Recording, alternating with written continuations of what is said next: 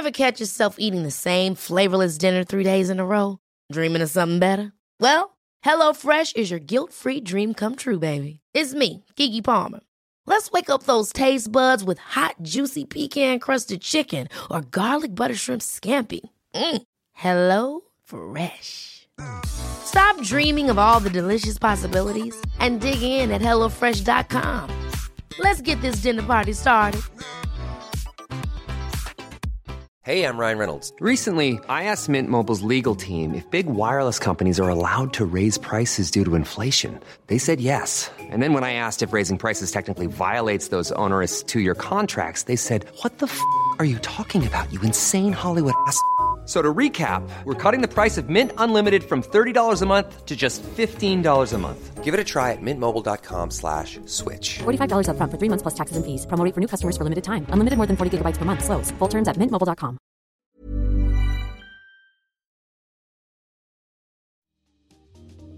Welcome to Face to Face. This is a show about change and about what's next. It's a show that wants to ask questions, peel back the layers of our average everyday experience, and go beyond scratching the surface. We interview amazing people with incredible ideas and stories who have done wild, weird, and wonderful things. Remember that imagination shared creates collaboration, and collaboration creates community, and community inspires social change. I'm David Peck, and this is Face to Face.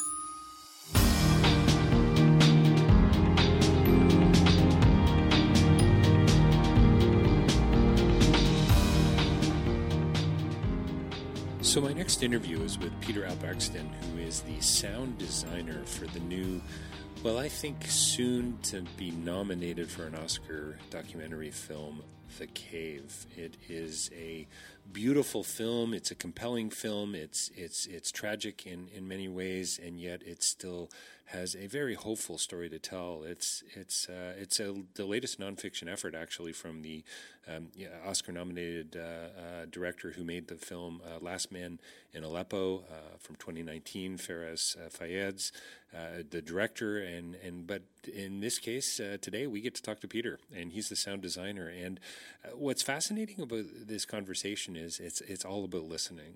It really is, and it's about sound as a story teller, and how it helps to create empathy, and how the reason Peter's been nominated for a what's called a Golden Reel Award for the sound design on this.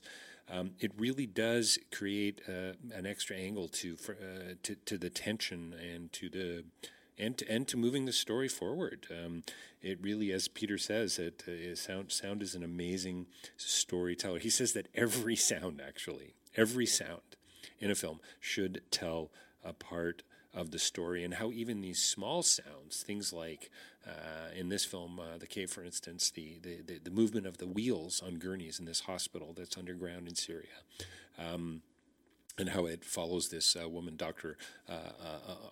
Amani, and the sound of her shoes, and how they're special. And so these things, how they help to move that story forward, how they help to as Peter says, form a character. So this is a film about history. It's about war. It's about what's going on currently. It's about PTSD. It's about sound. It's about listening. But it really is, once again, about empathy and about stepping into the shoes of others. And Peter and I have a great chat. He was in Copenhagen.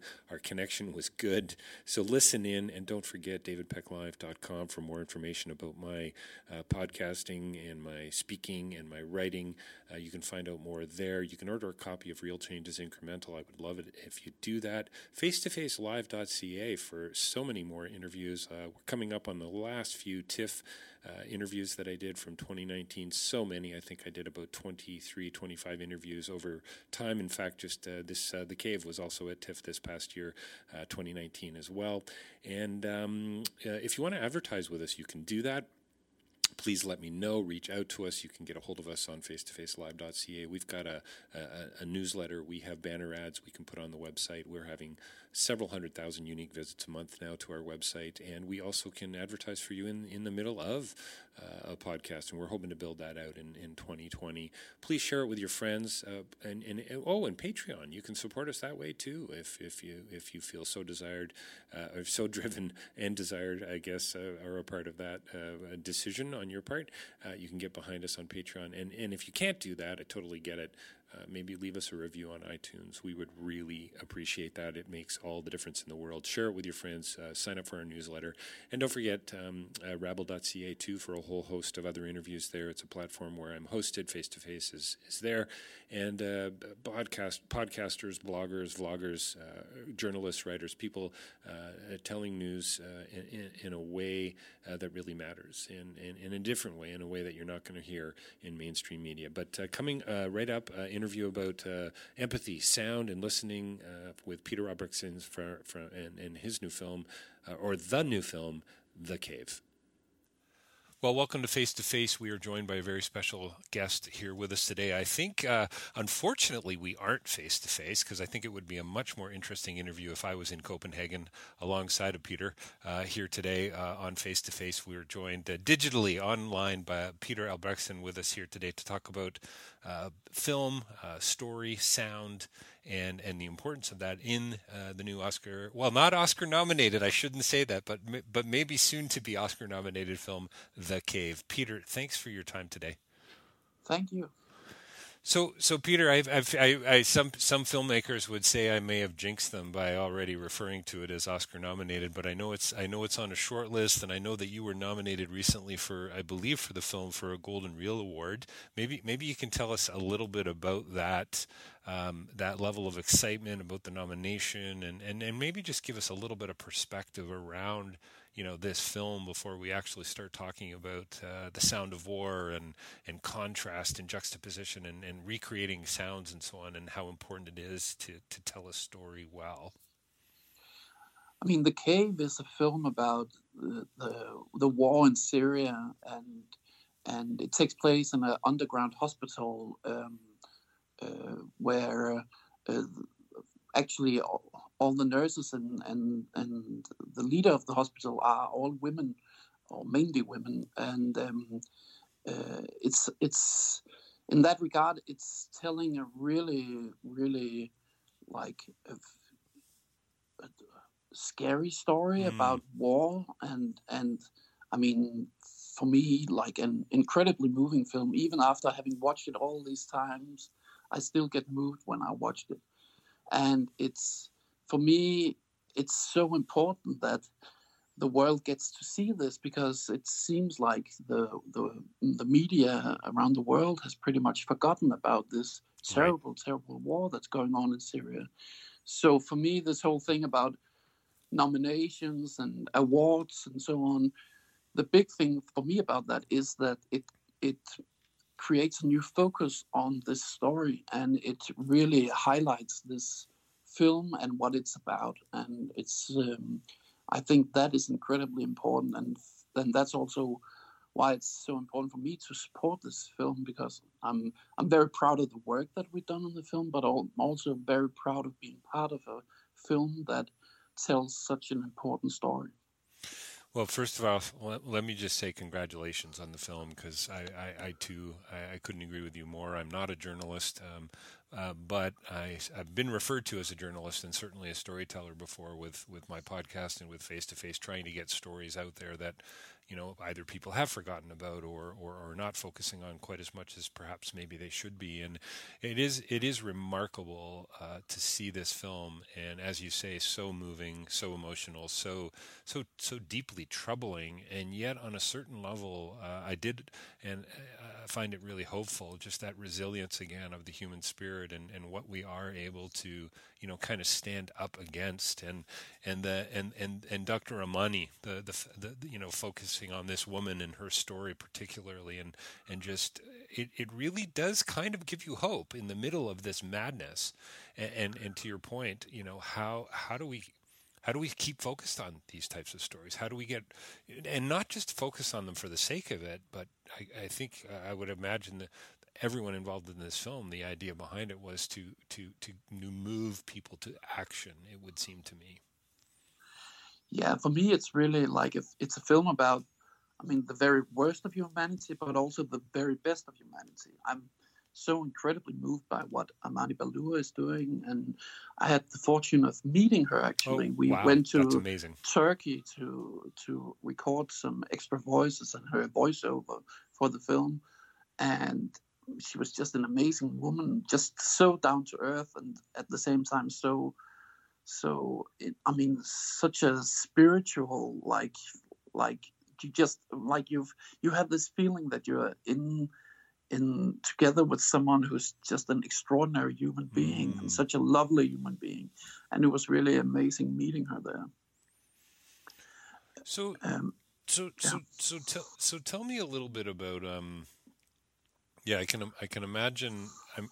Because you wouldn't have been on. I was going to say on set, but you weren't there for the filming of this. The work that you do largely is done in post for the most part, is it not? In post production. Yeah, exactly. So especially for a film like this, it was the 3 photographers and no one else. So there weren't even a sound recordist on. They just recorded sound directly to the cameras. So, I mean, the way that this was shot, it's like, for me, it's incredible that it's even possible physically possible to do this. And they had to smuggle the material they uploaded to a satellite, and that was then downloaded here in Europe, in Denmark, where we're based and where the director is based. I mean, the way everything that had to be done to make this film possible, it's just so crazy, and it's I mean, in many ways I feel that just that in itself is almost like such a big thing. It took so much work to just get it physically shoot the film and get the material out of the country. Yeah, remarkable. I had no idea about the uploading of the footage and so on. I guess there would be a concern about it being damaged or lost or stolen or what. I mean, I would think that would be a factor for sure from a storytelling perspective. The director and the cinematographers themselves must have been pretty stressed out about that, I would think, most of the time. One of the things, Peter, I've heard about this film, not only about the sound and the design and the importance of that, but also the cinematography. You know, most of what we've seen, I guess, coming out of Syria, and there's been a couple other films this year as well, for Sama and a few others, are largely very journalistic sort of in nature and tone, with the handheld camera and so on. And this film, though, is so much more.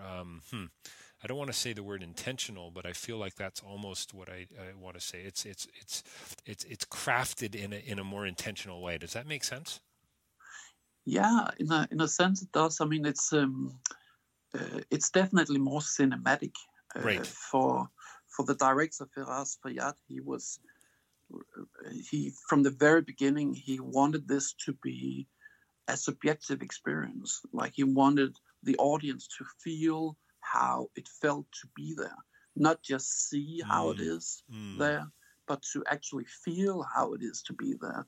So the physical experience of being there, and for him, sound was such an incredibly big part of that. The whole way that sound, especially loud sounds, right, like they almost have a physical effect on your body. They do, yes.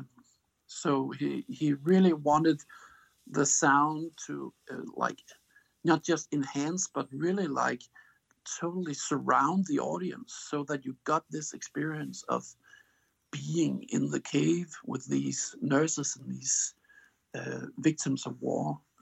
There's a moment. It's so interesting that you mentioned that, and I'm just trying to look through my notes here. But there's a moment where in the film where Amani covers her ears. There's a bombing sequence that's pretty terrifying, frankly.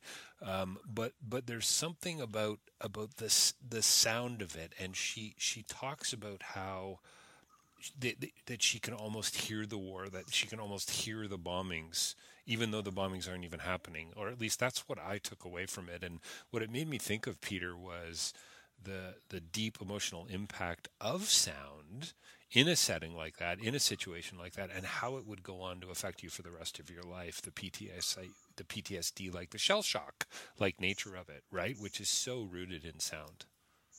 I mean, the director Ferraz, he has been imprisoned in Syria and tortured in Syria for doing his work before he became a refugee and came here to Denmark and Europe, and he talks very much about like sound as a traumatizing thing. Like sound is not just the sound you hear. Sound is something that like goes inside your body and inside your mind and unveils all the traumas that you've had.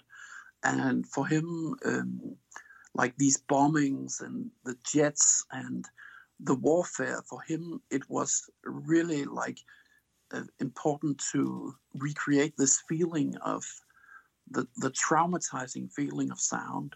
And that was really hard to do that because, I mean, one thing is the aspect of trying to create that feeling, because I then got hold of all these actual recordings of the Russian jets and the warfare in the streets and the shootings and so on, but building on top of that so that you could really get this intense physical and emotional experience from sound was really something that we spent a lot of time on. And it's actually quite interesting. The nurse and cook in the film, Samha, she watched the film and she said, "This is exactly how it sounds in the cave." Wow. So for her, that was, I mean, that was the greatest compliment we could get. I think, like, we actually managed to recreate this intense, like, physical, emotional, sonic experience of experiencing that place. It's so amazing. Clearly, as a sound designer, you've been thinking about these things all your life, and your career is dependent on it, and you must see the world and hear the world. I guess I was going to say see the world through a particular lens, but you hear the world through, I guess, a particular filter.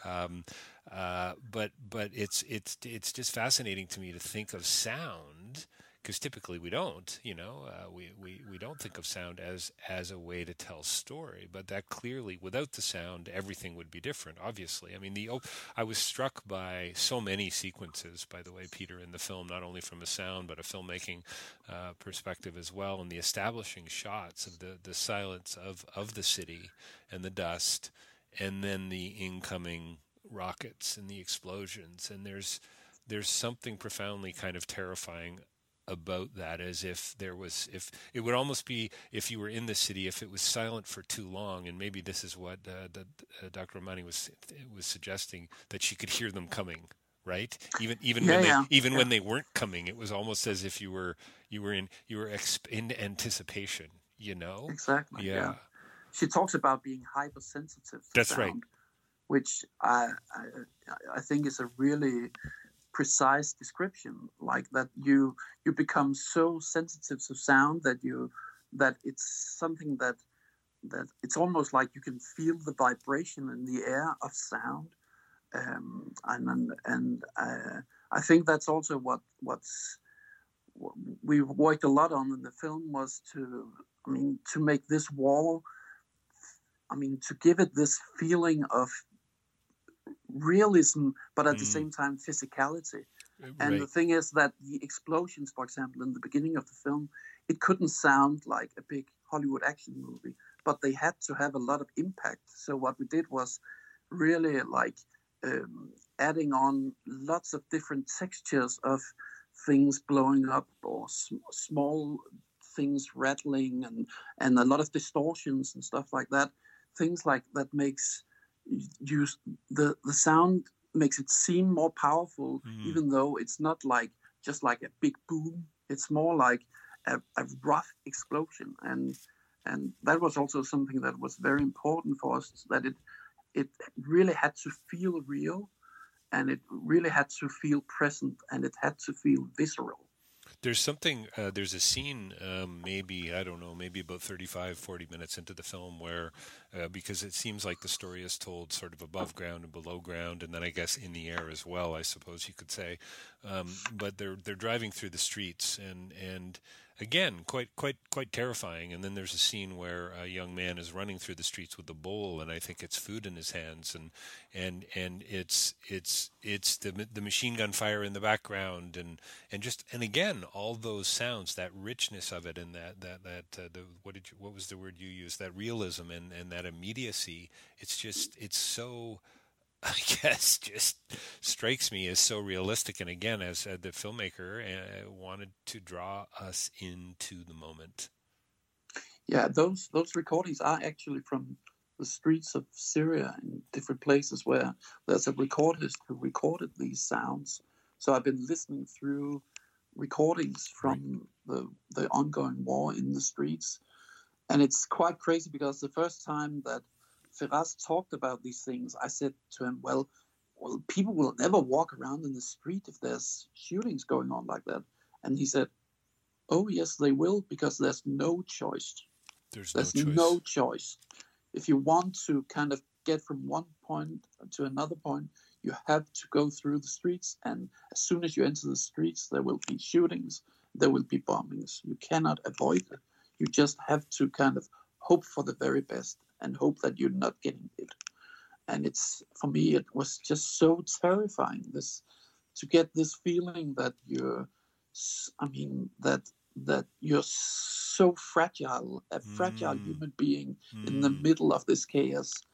And it's incredibly terrifying listening to those recordings. I bet it is. And so when you're collecting sounds like that for the work that you're doing, I guess I would imagine from a realism perspective and a storytelling perspective, you want to use as much as you can from the film being made and from the time on the ground, but you're also collecting and borrowing and using from other places as well. Is that not right? Yeah. So I spent a lot of time researching on just getting all the proper sounds. So all the right jets, all the right bombs, all the right gunfire, the right hospital machinery. All these. Even the wheels moving on a gurney, for instance, or exactly. Yeah. That sound was actually something that I recorded here in Copenhagen at a hospital here.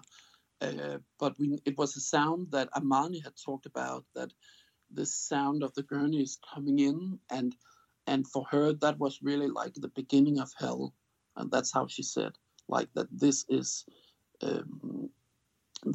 when you just know that when the gurneys are coming in like that, right, then it's the beginning of a descent into like a really dark place. So that sound had to be very special, and so I went to record that, and it's one of those sounds that in the film is really like highlighted, and yes, also almost gets it's unnatural perspective, but at the same time it's natural for them because that's how they experience it. Peter? Do you remember the TV show MASH that was made on the film with the old film MASH, Korean War? Donald Sutherland was in the original film. Anyway, they went on to make this TV series for many, many years, and there was a character in the show called Radar, and Radar could hear the choppers before anyone else. He could hear the helicopters coming to the hospital before anyone else. It was as if he had, his ears were tuned to the noise and no one else could hear it. And then immediately that was incoming wounded, right? Same kind of sort of feeling. And just to the director's comment about the sounds and how it becomes so part of who you are, right? Exactly. I know it from myself also being a parent. I got 2 small kids, and you think, okay, isn't like every baby screaming like in the same way? Right. But the way that you tune your ears, then you can hear, that's my child. Child is screaming right now. down in the yard, I have to run down there right now. It's something that hits you in a way that it's beyond something that you can explain. It's beyond logic, but I feel one of the amazing and strong and powerful things about sound is that it hits you in a subconscious way where you cannot really explain it, and it's beyond logic. It's beyond logic. Yeah, it's beautiful. But it's powerful, and it evokes so many emotions. I interviewed an Irish woman, Bella Bathurst, recently. In fact, I think it might have been this year or the year before. Perhaps I could send you the interview. But she wrote a book called Sound, and I hadn't forgotten about the interview, but until I was talking with the publicist about setting up our conversation for today, I went back and listened, and she says that so she lost her hearing for about 12 years. So she had her hearing up into her 20s, and she ended up getting some kind of a bizarre medical condition that slowly over time she lost her hearing, but regained it 12 years later. So probably not many people in the world that have this kind of insight into sound and how important it is. And so she says something to the effect that if our eyesight gives you the world, then hearing gives us other people. And I just thought that was just a really kind of not only interesting, but a really beautiful way to look at sound, because it gives us access to others in a way that sight doesn't, right? Yeah, of course you get to see, and because she sort of did a bit of a survey and would ask people, if you had a choice to lose your hearing or your sight, which one would you choose? And most people said they'd prefer to lose their hearing over their sight. And I just thought it would be kind of interesting for us to talk a little bit about that access to others through sound, and again from a storytelling perspective, how important it really is, getting to know other people, relationship, community, right? Yeah, it's really, really interesting that how much you actually are able to hear. I mean, people sometimes ask me, like, Peter, are your ears better than mine? And right. and I'm saying, well, they're not, but I think I'm listening more than a lot of other people. I think a big difference is that what often happens is that, we are hearing things all the time. Even when we are sleeping, we're hearing things. So we're, in that sense, sound is there all the time, but it's very rare that people are really focused on what they're hearing. It's very rare that people are actually listening.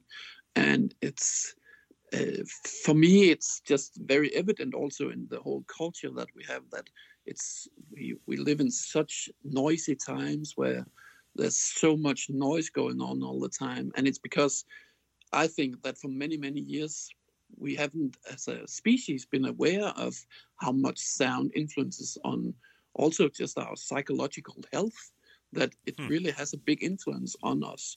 And I really feel that now there's becoming more awareness of it.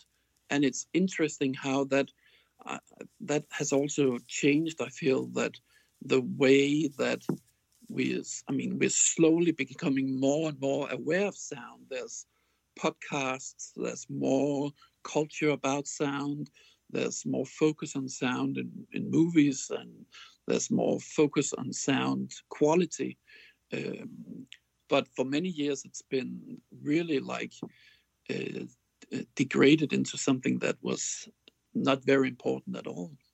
It's interesting, my kids, 12 and 14 years old, we watched for the first time A Christmas Carol, the 1958 version, and it must kind of make you crazy when you watch a film that isn't done well, that it hasn't been designed well from a sound perspective, and the kids were having a really tough time. Not only was it because of the English accents and the theatrical performances and so on, but clearly it was partially the sound, the way that their ears aren't. It's almost as if it's a different kind of language, isn't it? To be able to listen well, is, it's as if you have to be in the culture or in the context in order to, I don't know, pick up on the nuances of it. It's funny that people ask you, do you hear better than I do? I think that's a very funny question. I mean, I love it. It's a philosophical question in a way, I mean, maybe it's partially physiological. Maybe you are more sensitive than others, but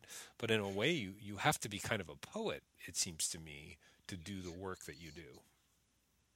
Yeah, definitely. I mean, I feel that sound is very much connected to your emotions. And I feel that very often when I do my work, the more emotional I am, the stronger the work I do. I mean, for me, it's really like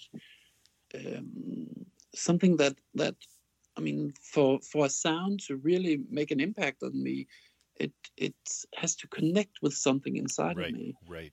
And that's also why whenever I do sound for a film, I'm so much into like every sound should tell a story. Wow. I really want to make sure that every sound tells the right story. So, for example, like in The Cave, Ferraz was talking about, the sound of Armani shoes, that they have a special sound. Wow. Because he could remember that from when visiting her and meeting her, that the way her steps sounded had a specific sound. So something like that I find is really interesting, because it's about like how small sounds form a character and form a story, and that's something that the more aware you are of that, the stronger the sonic storyteller you are, but also I think the more you're connected to emotions in yourself. And I feel that the more when you're like, if you go out somewhere together with a good friend or someone you love, and you're just sitting in the dark and listening, that's an extremely intimate experience. It's very, very emotional. And especially also when you're able to hear small sounds together, it's something that you almost never do. But whenever you can like hear the breath of someone else, it's a very powerful experience, and it's such a small sound. And I think all of these things, it's just a way of talking about sound as how emotional and how evocative it can be. Peter, in the film, in The Cave, after the chlorine attack, or at least the remnants of it and a portion of it, there's an extended sequence that I would imagine you and Ferraz talk about a great deal if he was concerned about the sound of Dr. Mani's shoes. And what a beautiful phrase, how small sounds form a character.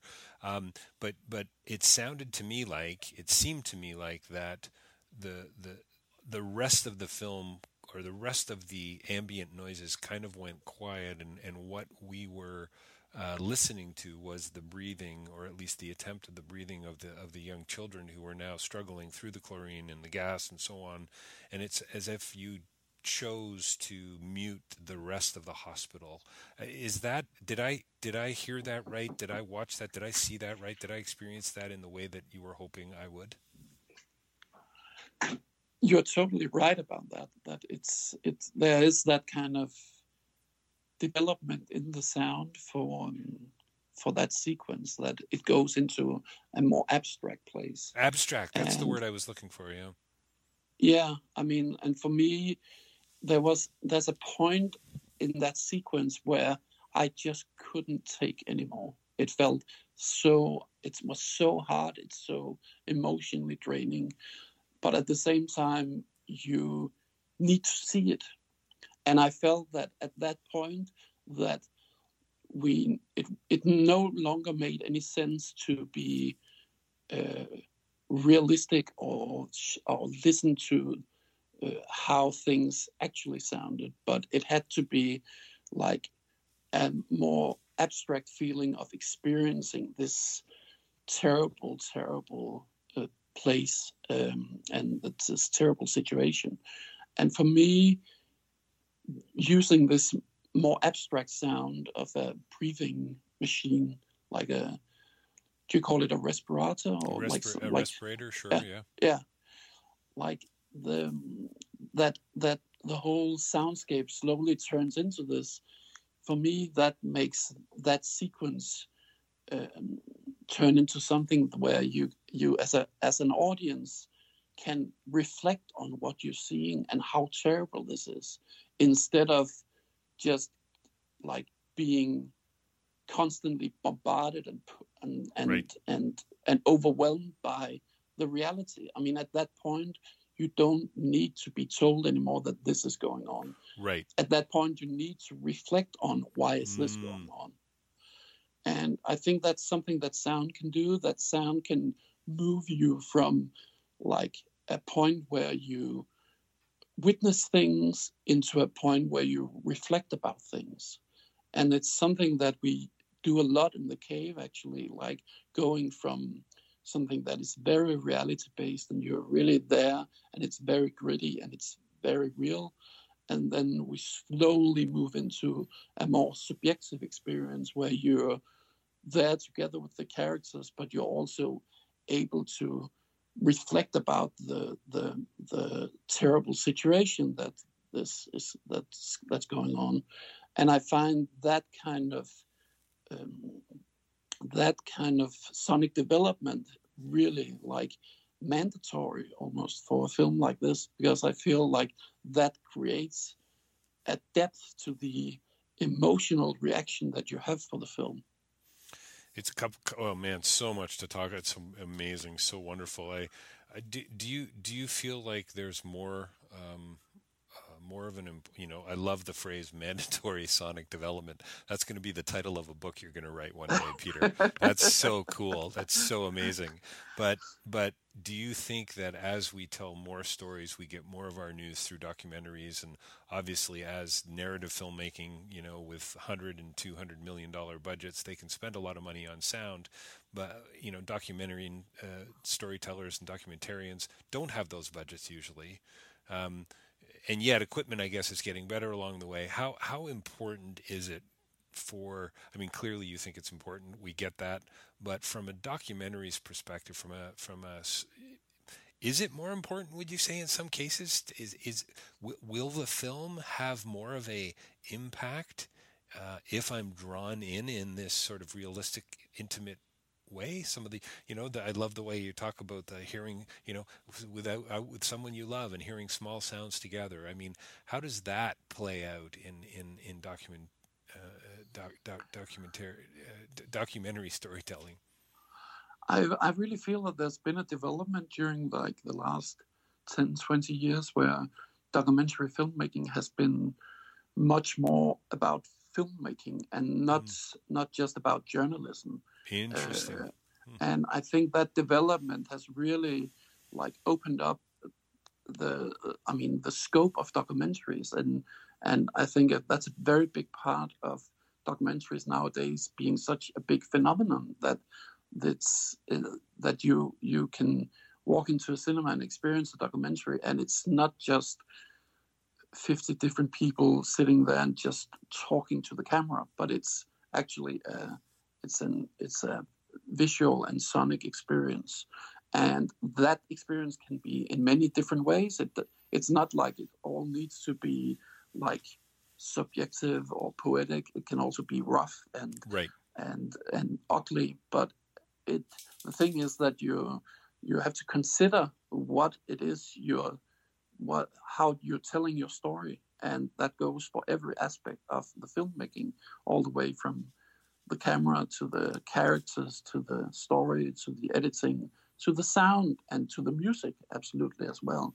So all these choices are something that is a very for me something that is becoming more and more important and integral in the storytelling of documentaries, and I really like that development. I think it's amazing. I've always sort of known sound to be important. I'm a product of, I was 11 years old when Star Wars came out in 1977, and the sound and the sounds of Star Wars just were a part of the reason why this film changed my life, right? The realism of it, the laser blast, the metal on metal, and how much time and effort must have gone into the sound design on that film, and then others, Pi, Saving Private Ryan, Blade Runner. I mean, there's so many. I would love to hear your list too. But a few years ago, I was interviewing. You do, sorry, but you do know that we finished the film at Skywalker Sound. I did know that, and I was hoping you would bring that up. So that's just so cool to me. So we actually had I had breakfast with Ben Bird, who did Star Wars. Oh, you're Star Wars kidding sound design me! One day, yeah. Oh, that was a lot of fun. Oh, no kidding! That is pretty incredible. I'm getting goosebumps just from that alone. That's pretty amazing. Well, you'll appreciate this, Peter. So a few years ago, I was interviewing Jonas Mekas, incredible. What could you call him? Experimental filmmaker. I'm not even sure he would like that title, by the way. But we had this wonderful time. It was at the Toronto International Film Festival, and it was for a film, I believe, based on a book or a poem that he had written called "I Had Nowhere to Go." And Douglas Gordon was the filmmaker. And so when we were getting the interview set up, I needed to get a screener copy of the film to see before. I wasn't going to be able to work out actually seeing it in a theater at TIFF, and the filmmaker Douglas Gordon wasn't going to let me do that, and so the publicist and I went back and forth, and then eventually he agreed to me seeing the film on my own if three things. One, I had to turn all the lights out. Two, I had to watch it on the biggest screen I could find, and three, I had to wear a set of headphones. And I just thought that was really fascinating. And as I watched this film, I mean, it's a very abstract film, and it's not for everyone. But there are sequences where I'm watching a dark screen and I am only hearing sounds. And it's just fascinating. And I think for me, I mean, I've always known sound was important. But about 3 years ago, when Douglas Gordon said he wouldn't let me watch his film unless I was wearing a pair of headphones, it was just sort of punctuated in a new way, if that makes any sense.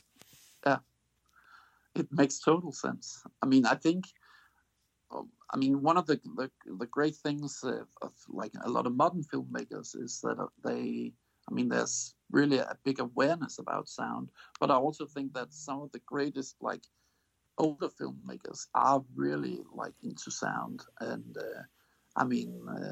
just the other day I rewatched some Hitchcock, and Hitchcock was totally into sound. Of course, wrote scripts for sound. Yes. So he wrote down, okay, like this car is parking in the streets of San Francisco in Vertigo, and then you should hear a bell right there, and there should be like a small screech of the car, and I mean, really going into detail, right, which is really amazing. It is amazing. You know what? I am so disappointed that we're going to have to wrap up the interview here. This is one of those interviews, and I was part of the reason why I so love doing podcasts, Peter. I get to meet wonderful people like you, but also I get stretched, and I hope my audience does too. Because I mean, for me, this interview is about a brilliant film called The Cave, and it's about. It's about the Syrian war and about resisting, and it's about what people will do to survive and pushing. And it's all about making choices, but it's also about story and storytelling, and how, for me, I hope you can hear the smile, Peter, because for me it's about, I love this mandatory sonic development, this thing that's going to, I hope, help me now, as a podcaster, as a father, as a friend, as a husband, to listen, just a little more closely, and isn't really in some ways that what it's all about. You worked on Dunkirk as well, right?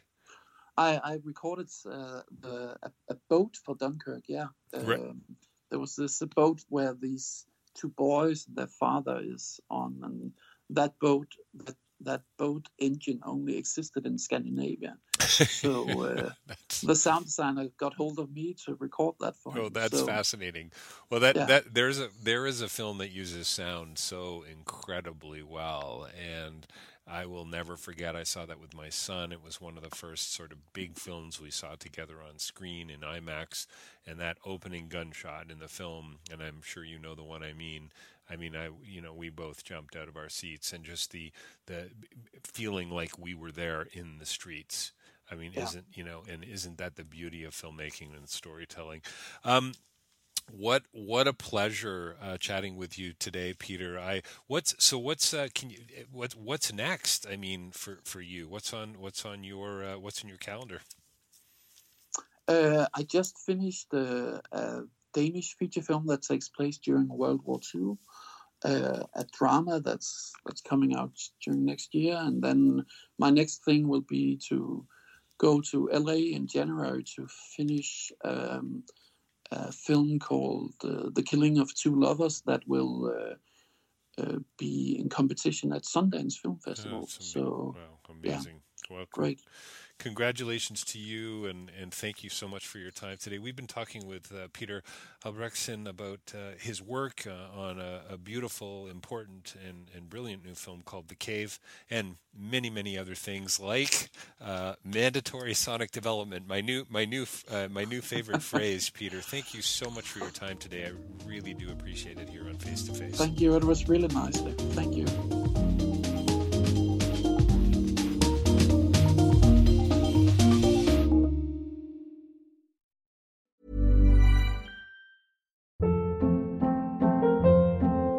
Hold up. What was that? Boring. No flavor. That was as bad as those leftovers you ate all week. Keke Palmer here, and it's time to say hello to something fresh and guilt-free. Hello Fresh. Jazz up dinner with pecan-crusted chicken or garlic butter shrimp scampi. Now that's music to my mouth. Hello Fresh. Let's get this dinner party started. Discover all the delicious possibilities at HelloFresh.com. Hey, it's Paige DeSorbo from Giggly Squad. High quality fashion without the price tag. Say hello to Quince. I'm snagging high-end essentials like cozy cashmere sweaters, sleek leather jackets, fine jewelry, and so much more. With Quince being 50 to 80% less than similar brands.